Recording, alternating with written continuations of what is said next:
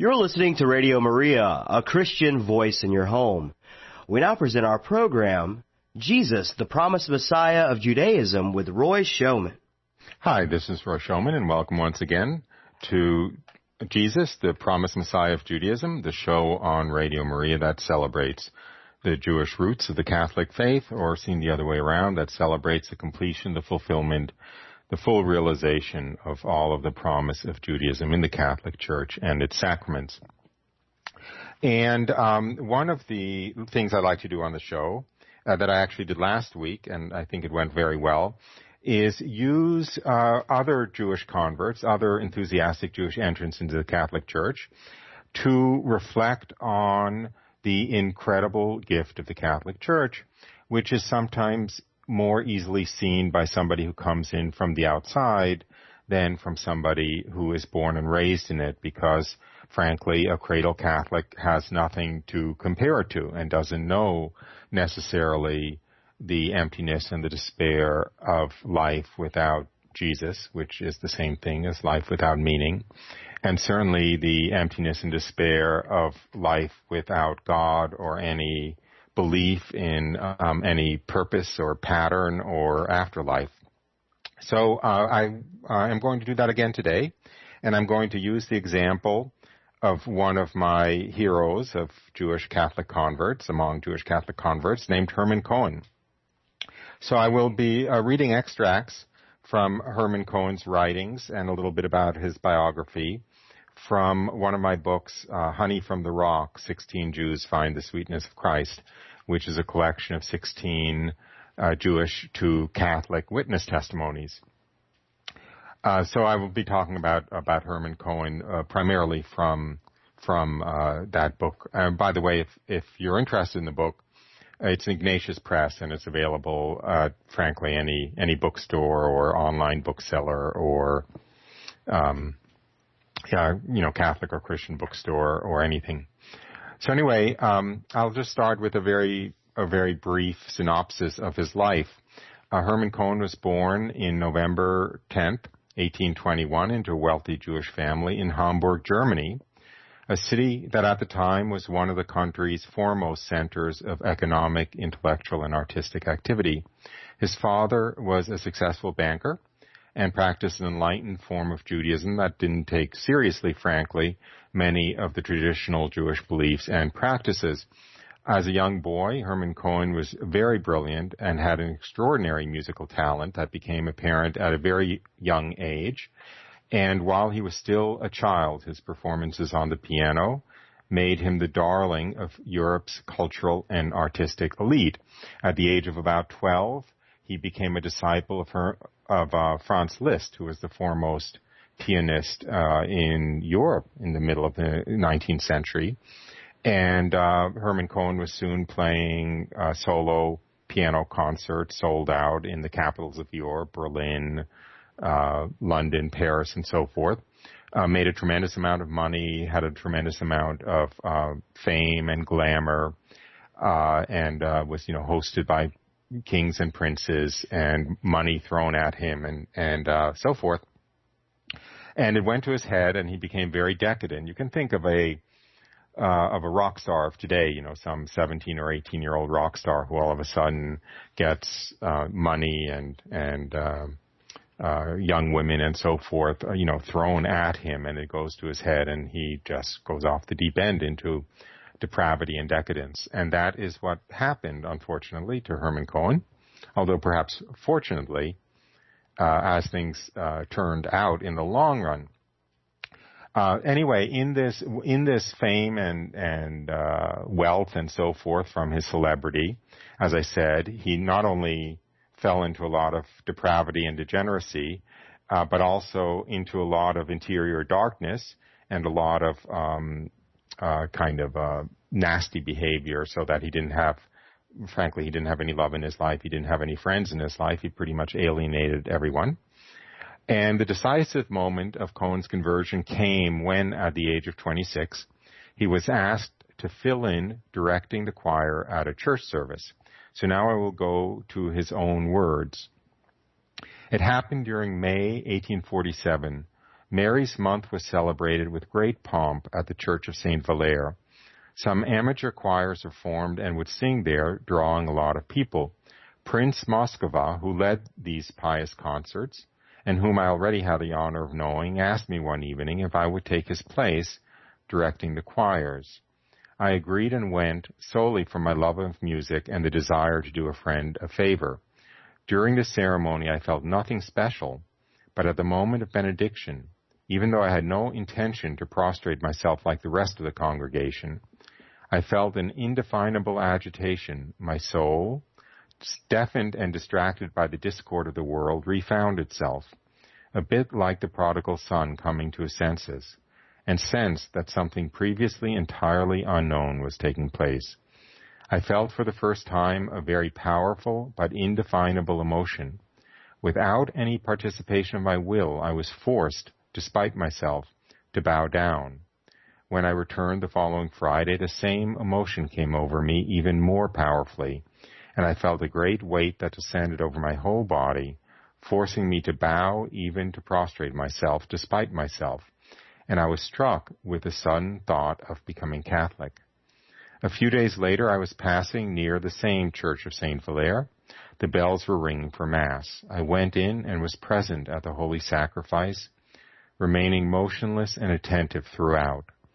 I stayed for 1, 2, 3 Masses without a thought of leaving, although I had no idea what was keeping me there. After having returned home, involuntarily I was led to go out again that evening and go back to the same place. The bells made me enter once again. The Blessed Sacrament was exposed, and as soon as I saw it, I was drawn to the altar rail and fell to my knees. This time, at the moment of benediction, it was easy for me to bow down, and getting up again, I felt a very sweet peace in my whole being. I returned to my room and went to bed, but throughout the entire night, my mind was, whether in dream or awake, occupied with the thought of the Blessed Sacrament. I burned with impatience to be at more Masses. I wanted to see a priest to settle down the agitation that was incessantly troubling my spirits since this extraordinary event. Until now, priests had been for me monsters to flee, and I do not know how I was led by an irresistible force to find one. Eventually, I was introduced to Father Legrand. I told him what had happened to me.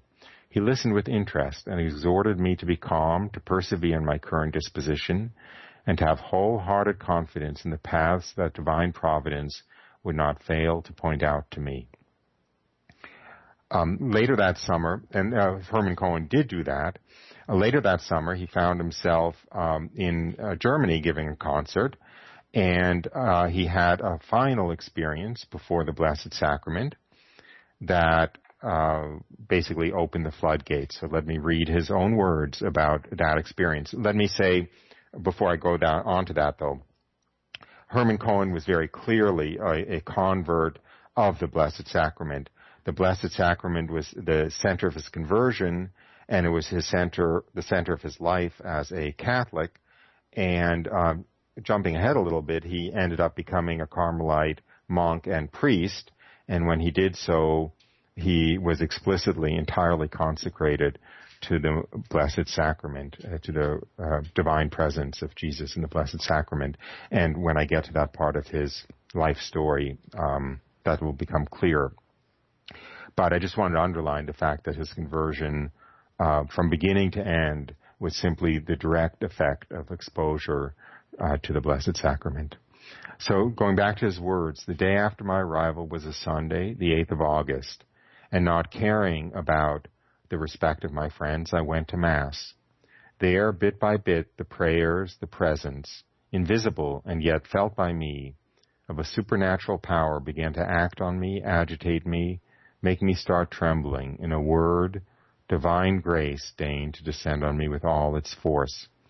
At the moment of the elevation of the Most Blessed Sacrament, all of a sudden I felt burst forth behind my eyelids a flood of tears that did not cease to flow with voluptuous abundance down my inflamed cheeks. O moment forever memorable for the salvation of my soul, I had you there present in my spirit, with all the celestial sensations that you brought down to me from on high. With passion, I invoked the all-powerful and all-merciful God, that the exquisite memory of his beauty remain eternally engraved in my heart, along with the ineradicable stigmata of an unassailable faith, and gratitude for the enormity of the blessings that he was flooding me with. I remember having cried a few times as a child, but never did I know such tears. While they were drowning me, I felt surge up from the depths of my chest, split open by my conscience, the most tearing remorse over my entire past life. All of a sudden and spontaneously, as though by intuition, I offered God a general confession, interior and rapid, of all of my enormous sins since childhood. I saw them there, piled up before me by the thousands, hideous, repulsive, revolting, deserving all of the anger of a sovereign judge. And yet, I also felt an unknown peace that soon spread over my entire soul like a soothing balm, that the God of mercy would forgive me these, that he would turn his gaze away from my crimes, that he would take pity on my sincere contrition, on my bitter sorrow. Yes, I felt that he would give me grace, and that he would accept in expiation my firm resolution to love him above all else, and to turn to him from then on. When I left the church, I was already a Christian, as much a Christian as it is possible to be before baptism. So from that point on, Herman Cohen just shut himself up in his room to study Christian doctrine and began to follow all of the practices of a devout Christian life, morning and evening prayer, the Mass, Vespers, holy hours of the church, abstinences, chastity, and so forth. His greatest sorrow was his inability as of yet to receive Holy Communion. As he wrote about his experience attending Mass in those days, not yet having had the joy of making my first communion, I could not be present at that supreme moment without weeping from that privation that was killing me. So let me just interject again the value of reading these accounts of converts who come into the church from outside is to try to awaken in us as more conventional Catholics, as longer-term Catholics, perhaps as lifelong Catholics, the immensity of what's offered to us, and to see through the eyes of their appreciation, to experience through their eyes the appreciation that they have, and for that to be ideally somewhat contagious, and to wake us up to what we're being given every time that we have the privilege of being at Mass and receiving communion. So here Herman Cohen was, as he said, out of his desire to receive communion, he couldn't help weeping at Mass at his inability to receive communion. So obviously he wanted to be baptized as soon as possible.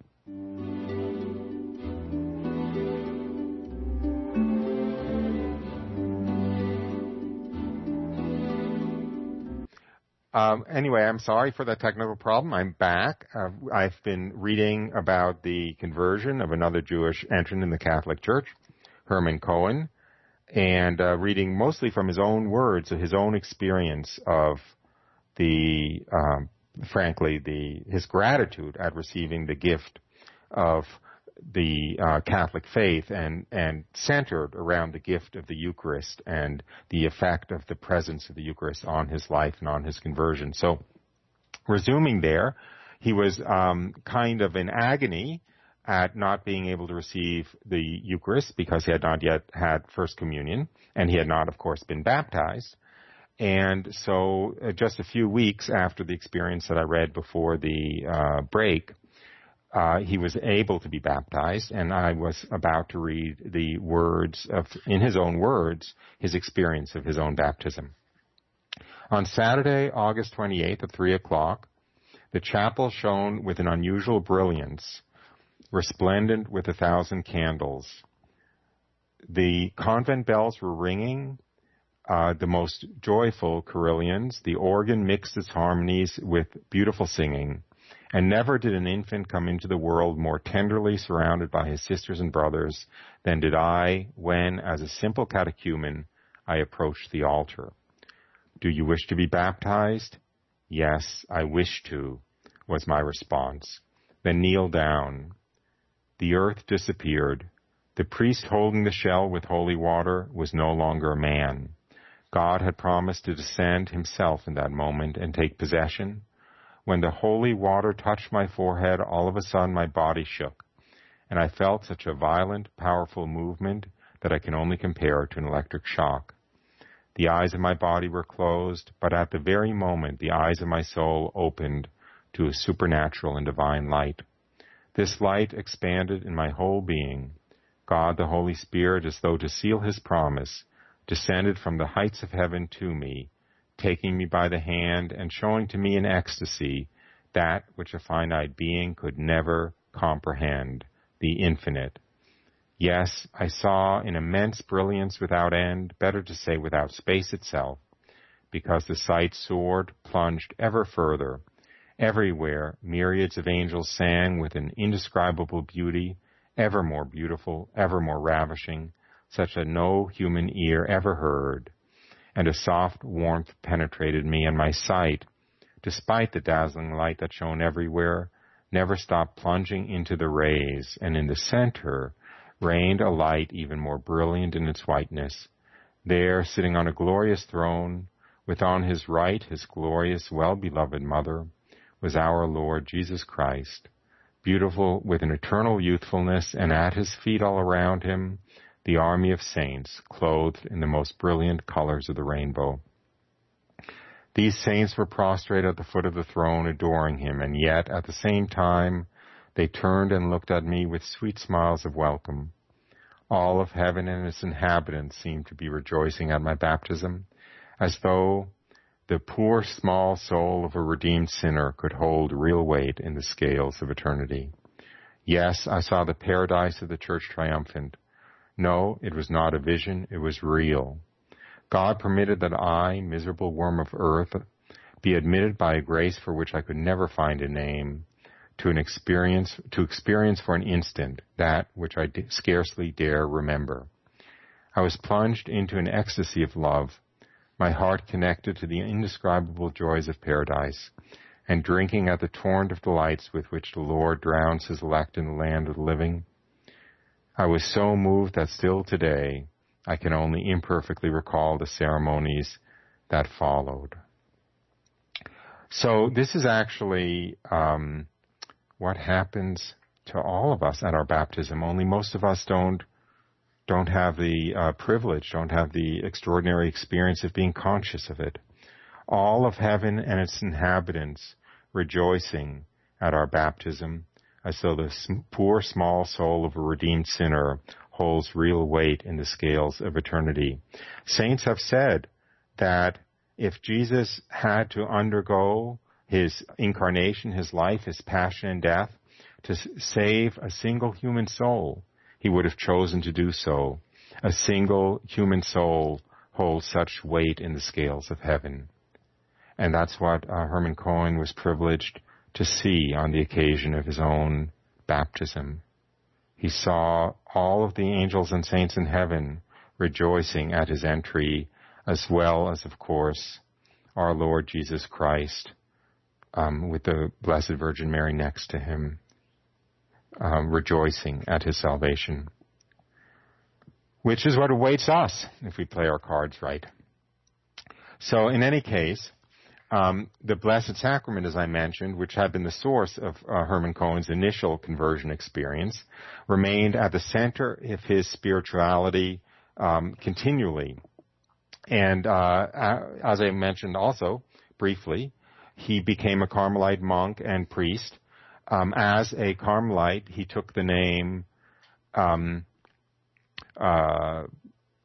Father Augustine Marie of the Most Blessed Sacrament. When he was ordained a priest, he took a private vow to never preach without extolling the Blessed Sacrament.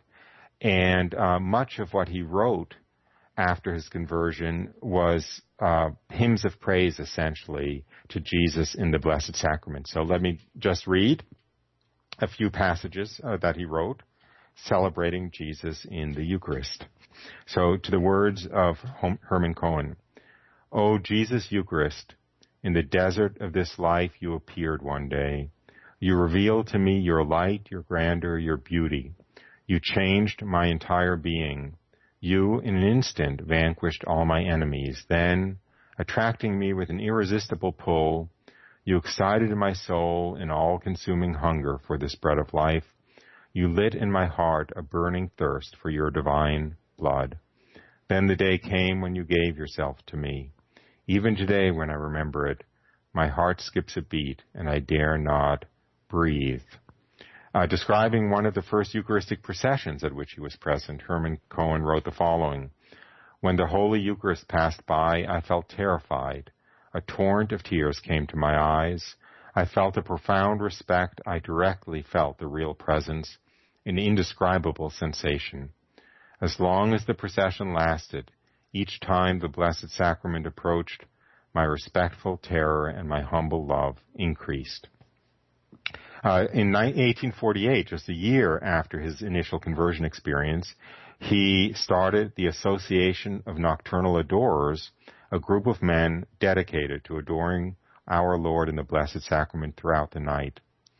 As he himself said, he started the group because, and now I'm shifting to his own words, to contemplate you, Jesus, in the Blessed Sacrament enough, the hours of the day fly by too quickly.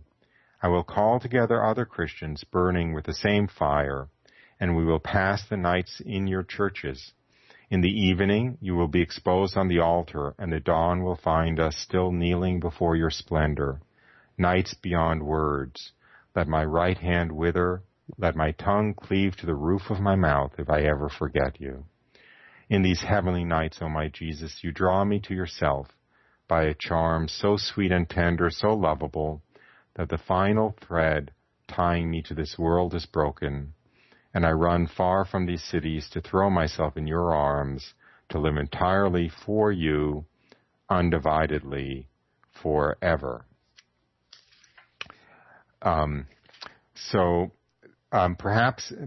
I will take, we usually take a break about halfway through. Perhaps I will take a short break now, and when I come back, I will read some more passages from the homilies, sermons, talks of Blessed Herman Cohen,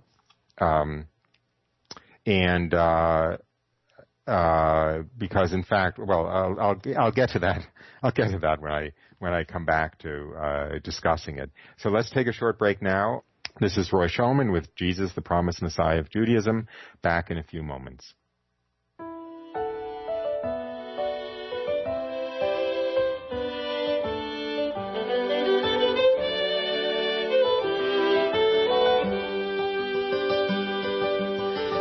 This day God gives me strength of high heaven, sun and moon shining, flame in my heart, flashing of lightning, wind in its swiftness, deeps of the ocean, firmness of earth. This day God sends me strength as my guardian, might to uphold me, wisdom as guide. Your eyes are watchful, your ears are listening, your lips are speaking, friend at my side.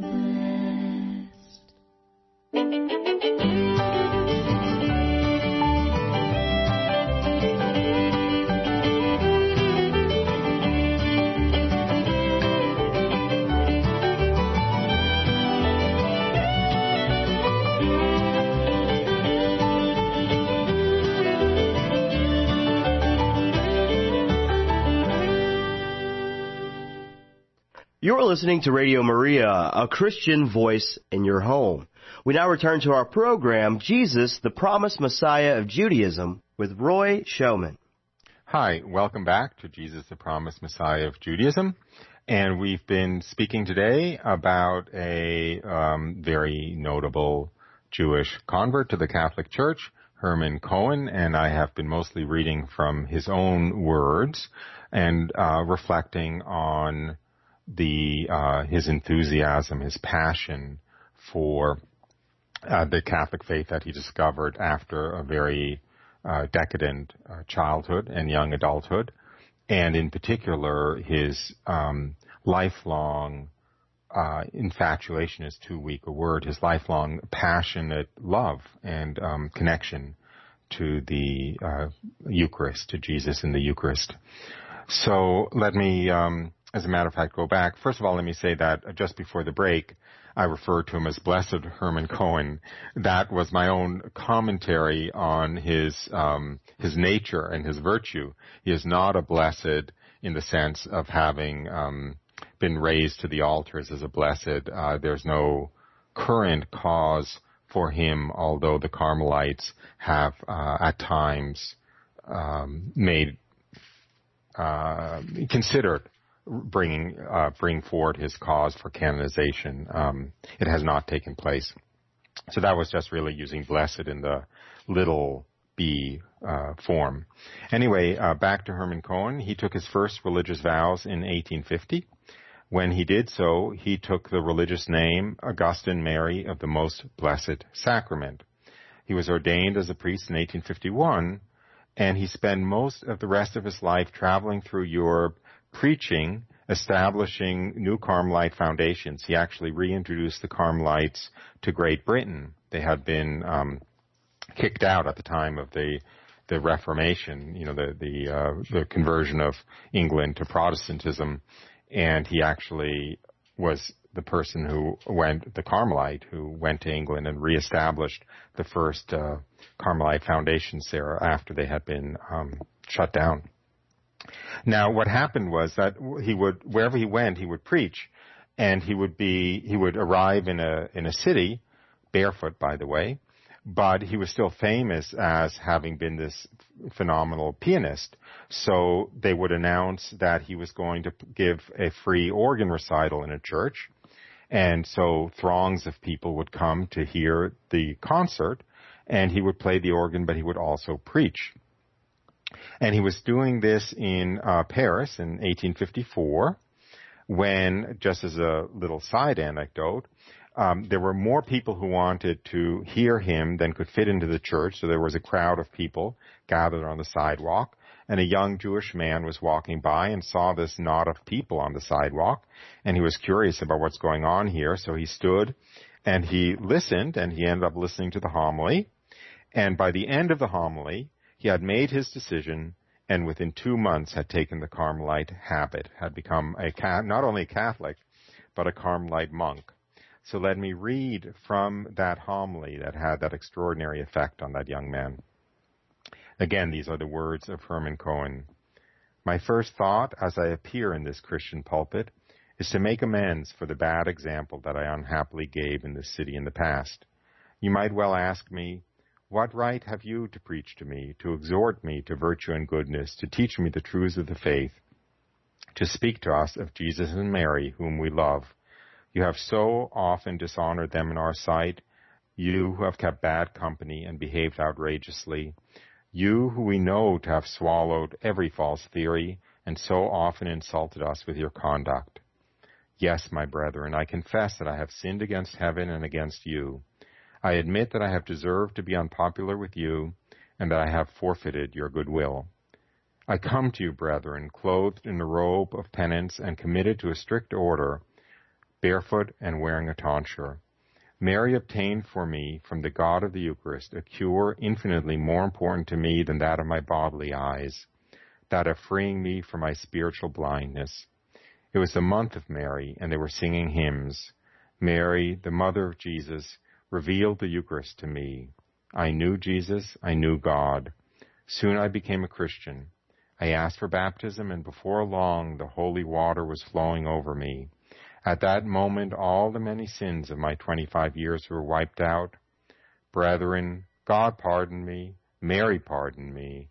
Will you not pardon me also? I have traveled throughout the world. I have loved the world. I have learned one thing about the world. You don't find happiness there. And you, brethren, have you found it? Can you say that you are happy, that you do not want anything? It seems to me I can hear a sad chorus of sighs all around. I seem to hear the unanimous cry of suffering humanity, happiness, where are you? Tell me where you are hidden, and I will search for you, hold you, and possess you. I have looked for happiness. I have searched in cities and crossed the seas to find it. I have searched for happiness among the beauties of nature. I have sought it in the elegant life of salons and the deafening din of balls and parties. I have sought it through the accumulation of gold, in the excitement of gambling, in the hazards of adventure, and in trying to satisfy a boundless ambition. I have looked for it in the glory of the artists and the friendship of famous people, and in all the pleasures of sense and spirit. Dear God, was there anywhere I failed to seek happiness? How can one explain this mystery?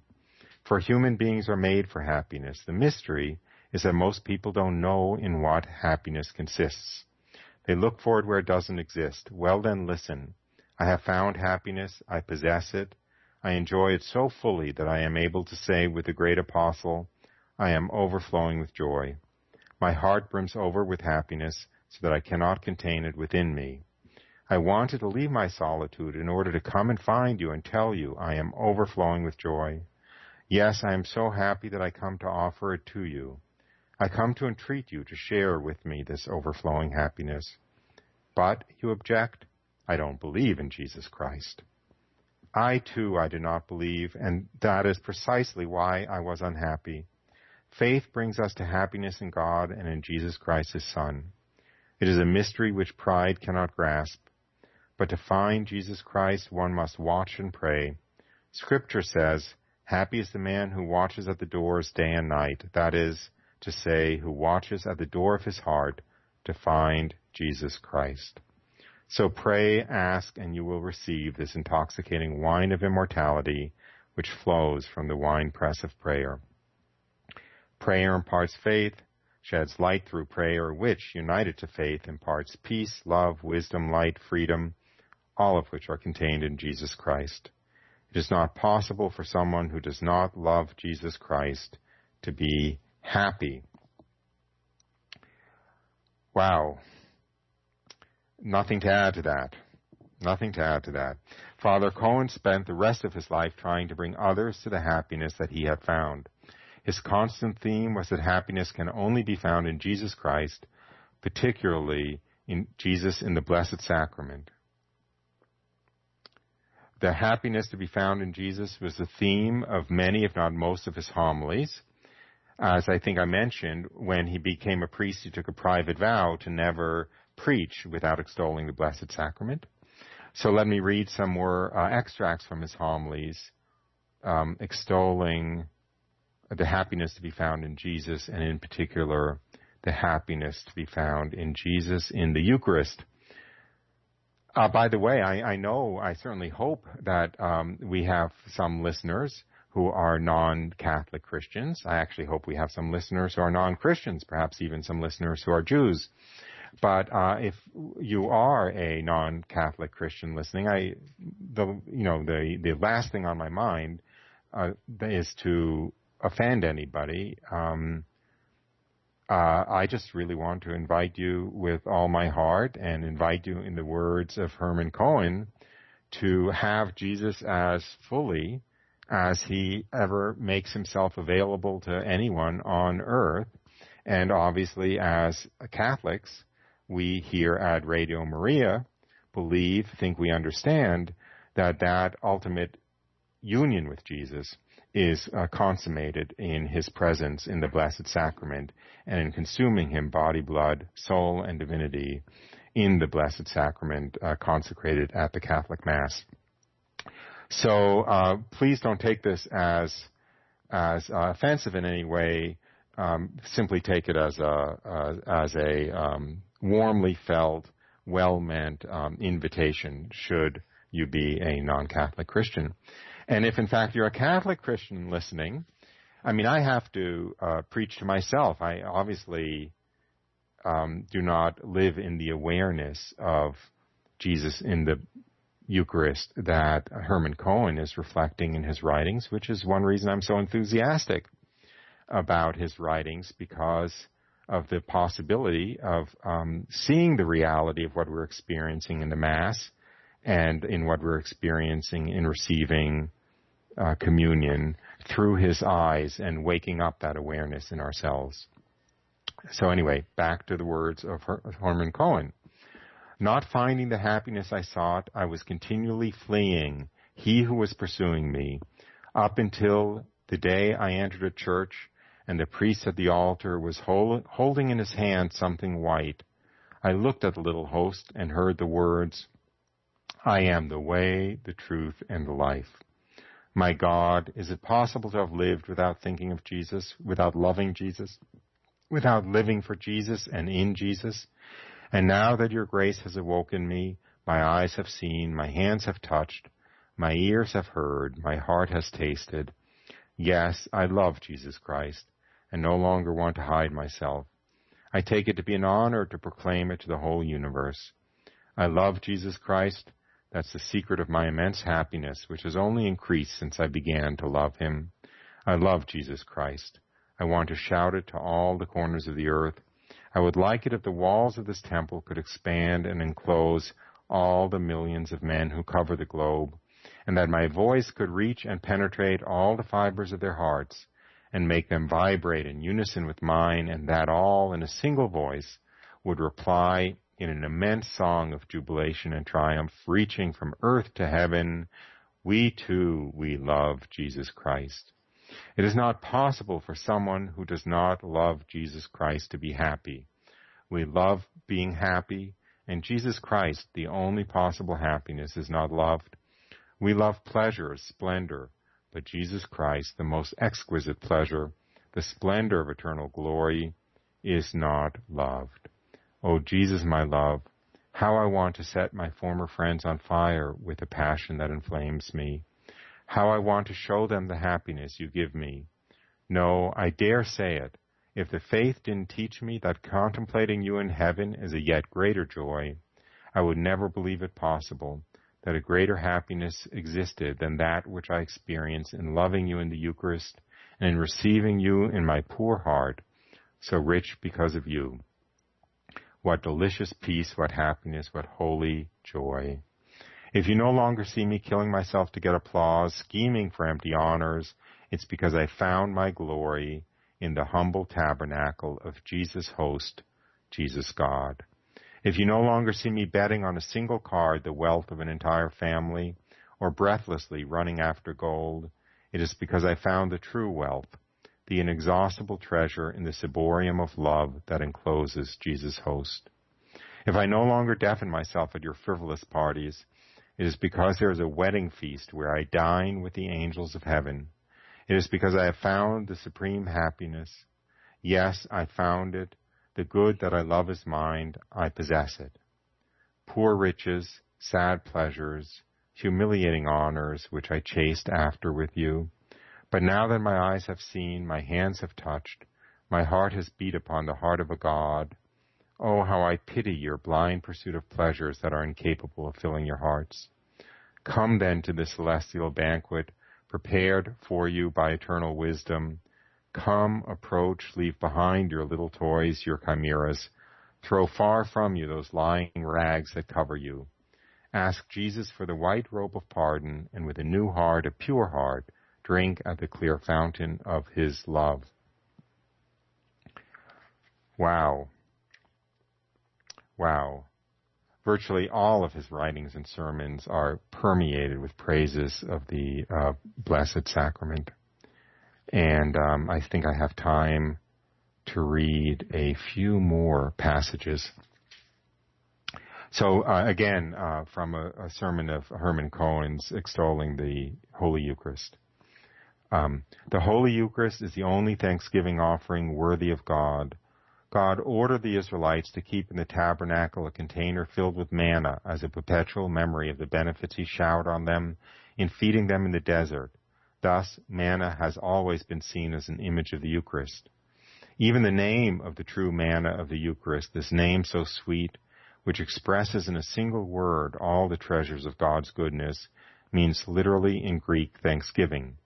And since man's thanksgiving is inadequate, this treasure is called the divine Eucharist, the divine thanksgiving, and so an infinite, inexhaustible, incessant thanksgiving, adequate for the immense goodness of God.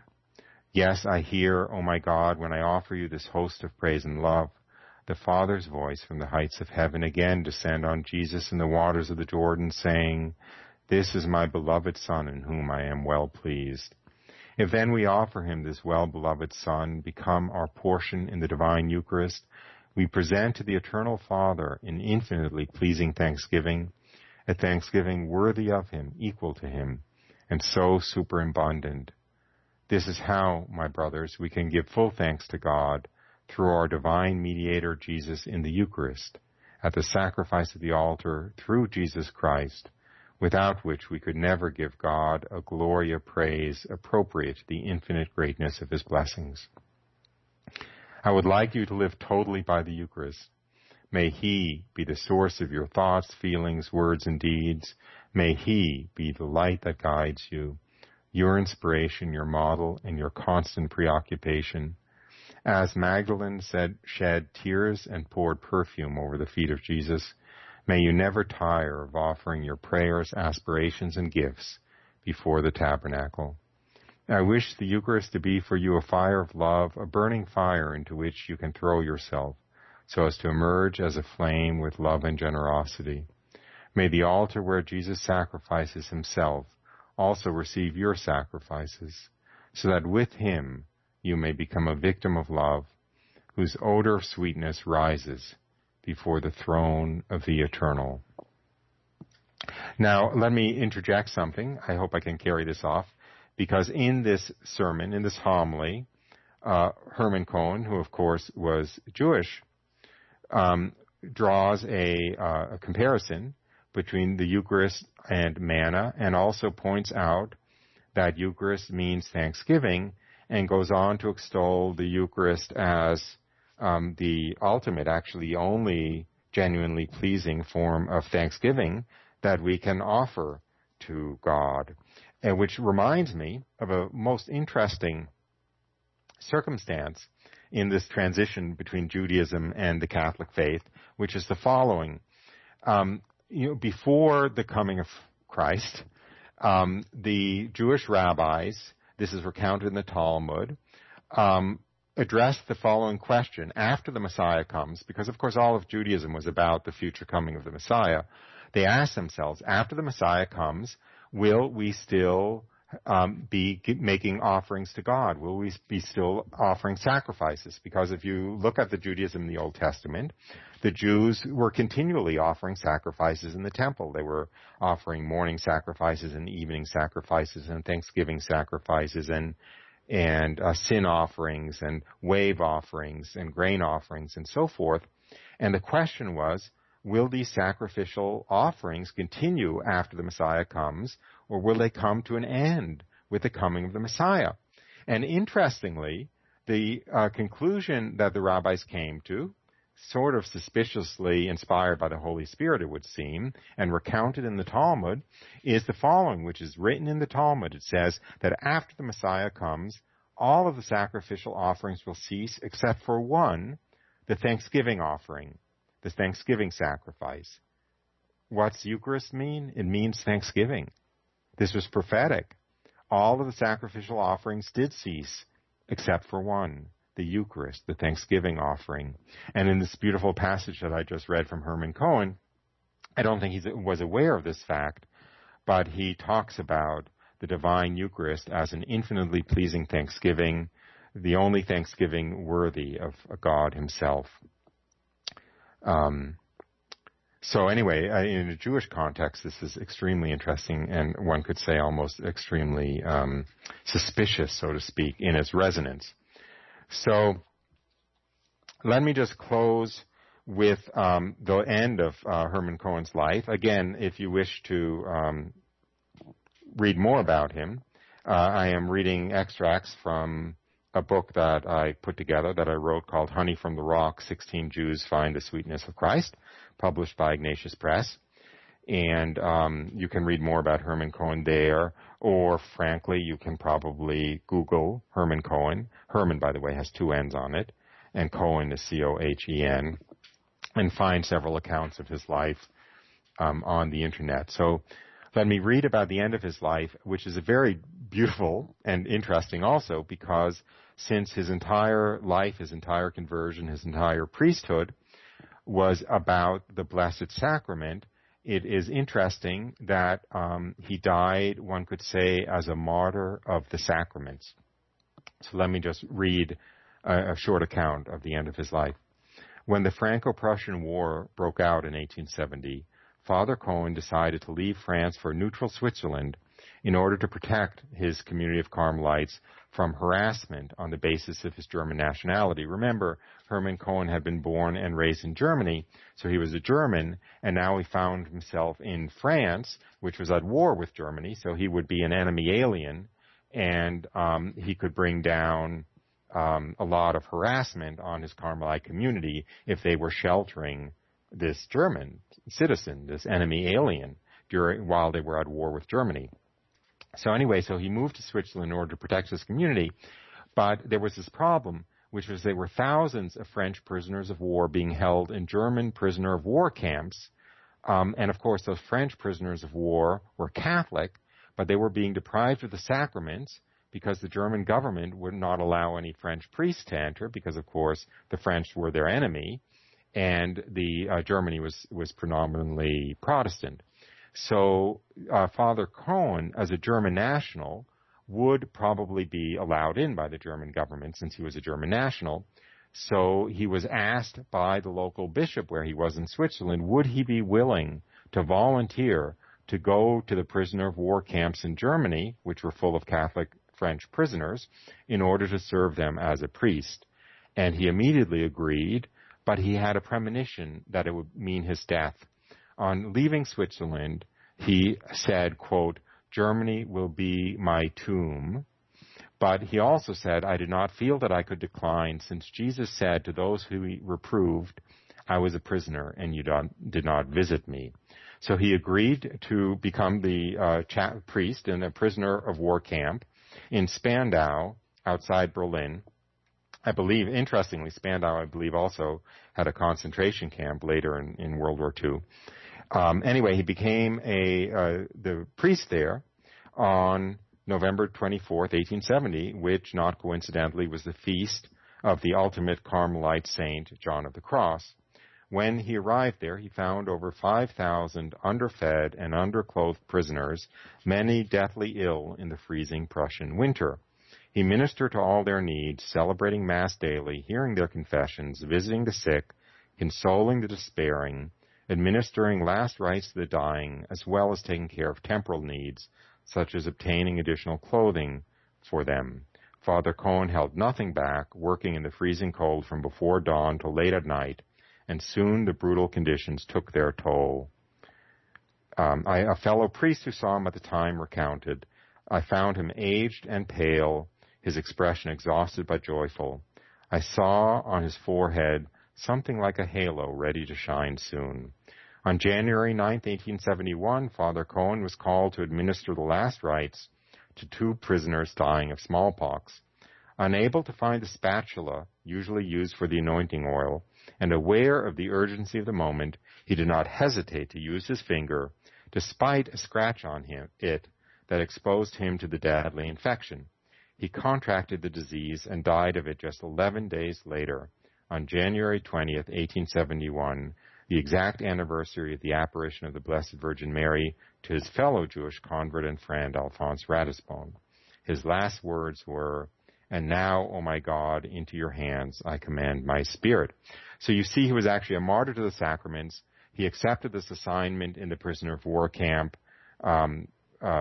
feeling that it would mean his death, given the conditions that he would face there. And then, more specifically, he basically knowingly risked his life to contract smallpox by anointing, in other words, the final sacraments, giving the final sacraments to some prisoners there who were dying that might die without those final sacraments if he didn't do so, despite the fact that he had to use his finger and had a cut on his finger through which he contracted the smallpox, from which he died 11 days later. So he truly was not only a priest and a monk of the Blessed Sacrament, but a martyr of the sacraments also. So thank you for giving me this opportunity to talk a little bit about this Jewish Catholic hero of mine, Herman Cohen. And I hope you found it inspiring. And I hope maybe that, I pray, in fact, that some of his gratitude for what he found in the Catholic Church may be contagious and may rub off on you and me and just open our eyes just a little bit more to the infinite gift we have received in being Catholics and members of the one true Church. So with that, I want to thank you for listening today to Jesus, the Promised Messiah of Judaism. This is Roy Schoeman signing off. Please join us again next week, same time. Bye for now.